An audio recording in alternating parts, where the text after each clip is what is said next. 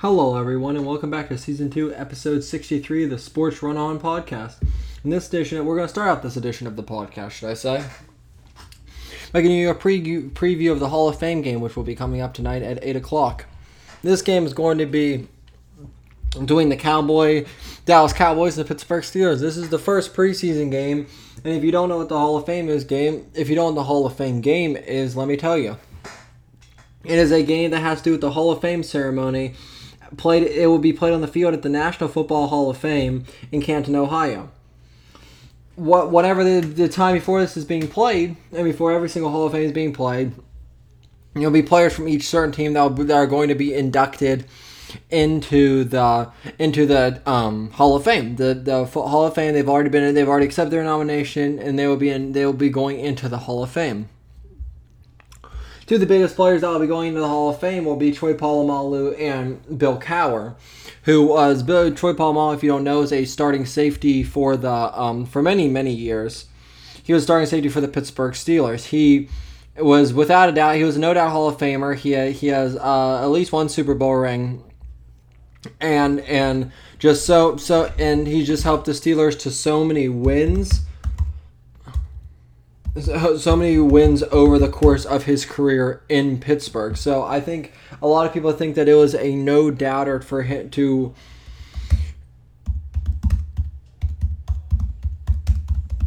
I just lost train of thought. Okay. No, he has appeared in 3 Super Bowl championships throughout the years. That's what I was trying to get a specific. He has... I'm pretty sure one and has 3. So and that was the time that the Steelers were able to get a win over the Seahawks. He is also from USC, the University of Southern California Trojans. He was inducted into the Hall of Fame in 2020, which would be his first year of eligibility. So he was able to go in straight away into the Pro Football Hall of Fame with him and Cowher being a absolute legend whenever it comes to Steeler coaches. If you didn't know, the Steelers are a very proud franchise, and they've only had, I think it's either 3 or 4 coaches since the Browns have had 10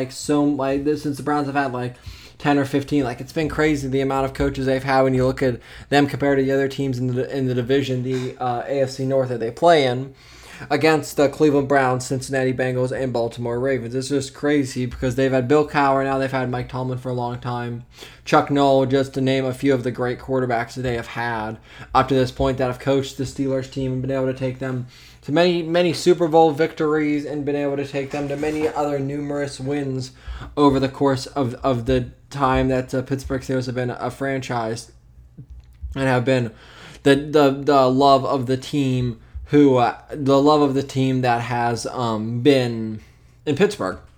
So following 1 year absence because of the coronavirus, preseason football finally makes a return tonight as the Cowboys take on the Steelers in the Hall of Fame game, which I just said. Dallas coming off a disappointing 6-10 campaign during which quarterback Dak Prescott suffered a season-ending ankle injury in Week 5. This was an absolutely insane blow for them to lose Prescott like this, because they really had they really had a lot of potential. So many people thought they really had a lot of potential with Dak Prescott to really lead them to a really strong strong and winning season. But then he ends up getting injured suffering a season-ending ankle injury in Week 15. Pittsburgh got off to the best start in franchise history in 2020, winning its first 11 games, winning the AFC North title, but failed to make it past the wild card round of the postseason. Because what a lot of people say is it's because Pittsburgh got exposed for being one-sided. Pittsburgh, which I will be very interested to see tonight, will be the fact of how well the Steelers can run the football. Obviously, this is not the starters. These first preseason game, Big Ben, who's Ben Roethlisberger, who's a starter for the Pittsburgh Steelers, will not even be playing tonight. So, obviously, the Steelers will not have all of the top talent that they usually have. Maybe they'll play a series, but they obviously won't play the entire game because there's no point in having taken the chance because of how physical of a game football is to get them injured whenever you have a game that doesn't even count towards your record. There's no real point in that.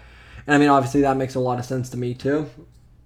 But so we're not really going to see that. But I just think because of the fact of how one-dimensional it seemed Pittsburgh was last year, I have no doubt that I feel like for a lot of things it's going to be you're going to see an effort to see how well the Steelers can run the ball to show that they are not a one-sided team like they got exposed for being last year, where they put so much effort on Big Ben having to throw for 4 or 5 touchdowns for them to win a game. Obviously, for the first part of the regular season, or obviously the first 11 games, that worked. Like for so until these teams really get a good scouting report on you, you're not really going to get exposed for being one side if that one part of your game is strong enough.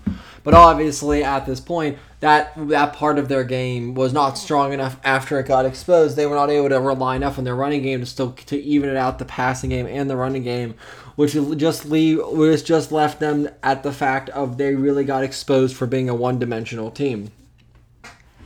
The line on this game, if you're wondering, is Pittsburgh by 2 points, with the over-under being for the points scored in this game being 32.5 points. So 33 would be over 31, 32 would be under, 33 would be over. There we go.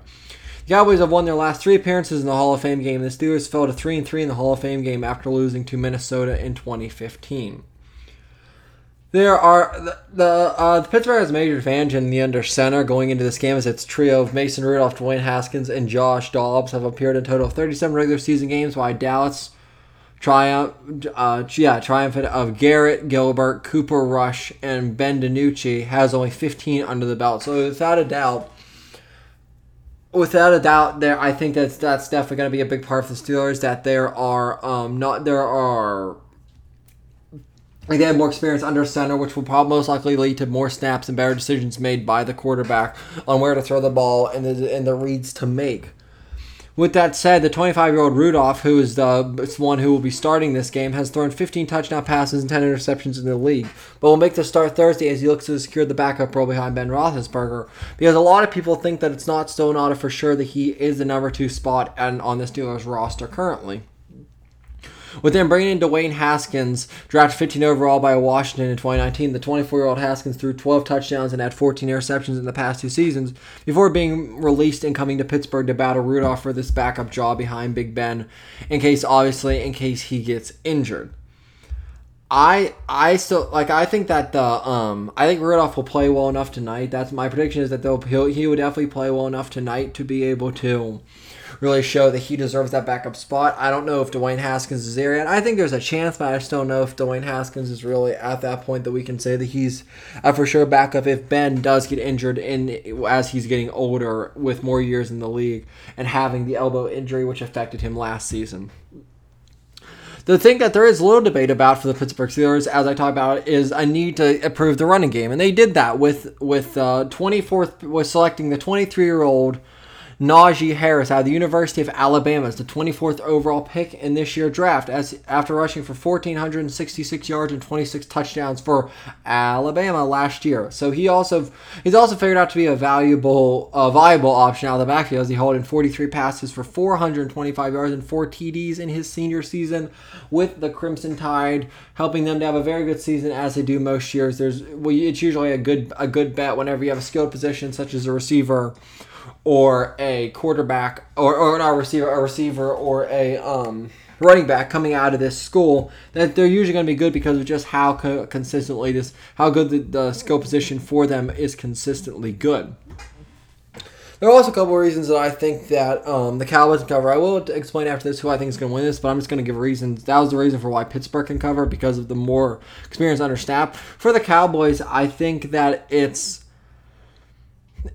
feels like Gilbert, DiNucci, and Rush, as I talked about. It feels like Gilbert's presumed the upper hand as the underway. The 30-year-old joined the Cowboys after Prescott, so he's had snaps after Prescott went down last year, making his first career start in Week 9 against Pittsburgh, completing 21 of 38 passes for 243 yards and a touchdown and 1 pick, as they did end up losing to that Pittsburgh, as Pittsburgh was on their way to going 11-0. 24-19. But he still was. I actually watched that game. He did keep that game very close. I do remember. With a lot of the focus in this game being on Dallas' defense, which is ranked 31st against the rush, which is again 31st, which was the 5th worst in points allowed per contact, and was the 5th worst in points allowed per contest, which is 29.6 yards allowed per contest, which is not very good. If you don't know, giving up about 30 points per game is not what you need to be doing if you want to get consistent wins. Each of the team's first 6 picks in the NFL draft were defensive players. Linebacker Micah Parsons, I think he could be very good. Much is also expected. Quarterback Kelvin Joseph, a second-round pick from Kentucky. While on the other side of the ball, veteran right tackle Layla Collins is back from hip injury that cost him the entire 2020 season. So I feel like the big question mark is obviously going to be the run game, because with a team that has shown that they're not very good with the run, as Dallas's defense has shown, I think it's going to be so much emphasis on them really to get open holes for Najee Harris to run through and really show, can they dominate the run game like they really should be able to against a team that is this bad up front. Obviously, yes, there's injuries last year and there's injuries every year, so of course the team's not going to look the same, because in football there's injuries every year. Just like, as I said, they have Collins coming back, the Steelers have people coming back, everybody has people coming back from injury. So it's going to be very interesting. Obviously, again, as I mentioned, the stars are not going to be playing tonight. There are not going to be any stars. There are not going to be any. Maybe they'll play a series. Big Ben isn't even playing, as I said. Mason Rudolph will be starting in this game, so Big Ben won't even be taking a snap. Like he won't be doing anything tonight. So he'll just be, I'm guessing, help coach Rudolph, as he'll probably most likely, as most of these, if you didn't know, most of these pro quarterbacks that are starting, whenever their backups come in, they have a headset on, because to help them go through the play call and reads to make it flow better. So I think Micah Parsons could definitely be an X factor in this game. Moving on to X factors and just how to make the picks going forward. I still think the Steelers, I think they win this game. I think that I most likely think that we cover the over. My score prediction, if you're wondering a score prediction coming from me, my score prediction would most likely be, probably, I want to say 31-24, and that would be, what is the over-under? What did I say, 32? Yeah, that would definitely be, I think I'm looking at, probably 24-17 would probably be my final score, with the Steelers winning 24-17. I think it would I think we'll probably be close down to the end, but I do think the Steelers will be able to pull this out, just based off the fact that I think that the Steelers quarterbacks will make better choices down the stretch. Not because they're better quarterbacks, I think they are, but I mean isn't really the reason. The reason I think is just because, as I said before, they have way more experience under center, which is going to make it way easier for them to make split decisions, which they're going to need to make to be able to win these games down the stretch. With that said, we're going to wrap up this podcast by giving you a little dive with a little Olympic update, as we have another Olympic medal update going forward today, as the U.S. takes an even bigger overall lead going forward in total medals in the Olympic Games that are progressively coming to the end of the game and will be over this Sunday. The USA is leading all countries with 91 total medals. China's second with 74, and the Russia Olympic Committee is third with 58. Looking at individuals for gold medals, China leads everyone with 34 golds. USA has 29 golds, and Japan comes in at third with 22 golds. Looking at silvers now, we have USA with 35 silvers, China with 24 silvers, and the Russia Olympic Committee with 22. And now bronze, we have the USA with 27 bronze, Russian Olympic Committee with 20, and the Australians coming in, which is they're only showing for these top threes, coming in with 19 bronze medals, which puts them third in bronze medals for all the countries that are competing in these Olympic Games. With that said, with that medal update, we will wrap up Season 2, Episode 63 of the Sports Run On podcast.